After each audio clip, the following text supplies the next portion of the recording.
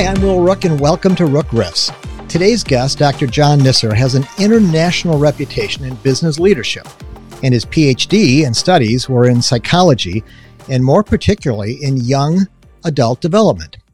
Now, those combined backgrounds and teaching experiences have helped John formulate insights on what it is that students, our future workers, are looking for. John, welcome. Thank you very much. I look forward to speaking with you. I know you do a lot of work in a category that's been hit really hard since this pandemic, leisure and hospitality. And some of us have the impression that, young people today are moving from job to job very quickly. And you've learned some things that employers are doing to retain those younger people once they come into the organization as well. This idea that an employee is coming just to pull a job and take a paycheck and go home for life, that's sort of gone in their minds and gone in a lot of people's minds. Today they're looking for someone who they're going to grow with. And the with is the important thing, because from the employer's perspective, what that means basically is that you're no longer a boss. You're a mentor. You're someone who's there, who's teaching them, who's creating projects for them, who's asking the right questions, and more importantly, who's believing in them. And in your work, how do you get an older school executive, manager, supervisor to understand that change? Through desperation, shall I say? In a way.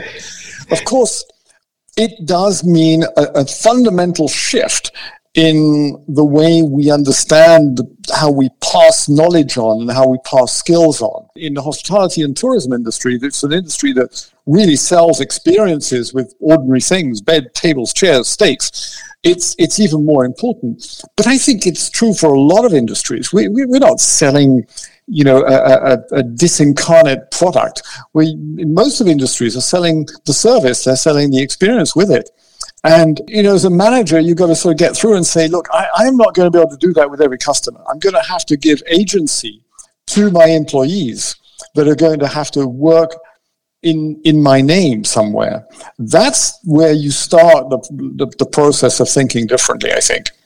And you talked a little bit about how you are seeing some wonderful examples of companies and leadership that are going in really early into the high school or the early years of advanced education to bring these students into the organization to experience what could be down the road if they're developed.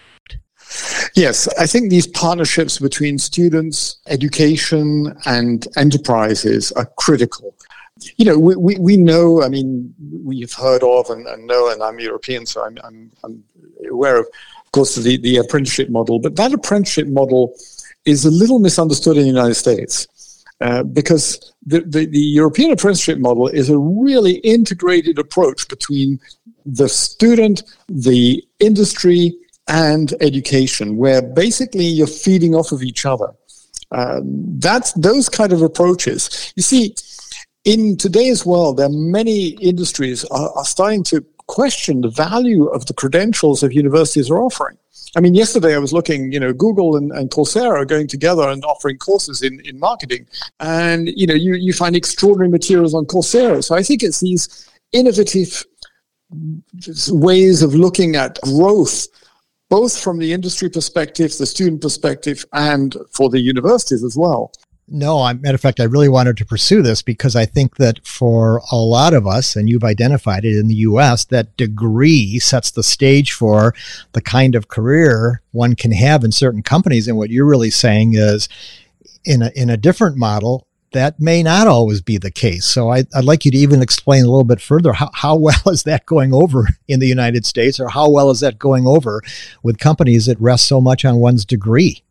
Well, the reality, the statistical reality is that most of the people don't work in the speciality or the subject matter of their degree. So that's already a statistical fact in the United States. It's not true at a graduate level, but at an undergraduate level, it's definitely true. The bachelor degree in America, one politician said it years ago. He said, it's the high school diploma of yesterday. It's a rite of passage. It's what employers use as a kind of measure of saying, has somebody got the grit and determination to do something more than high school?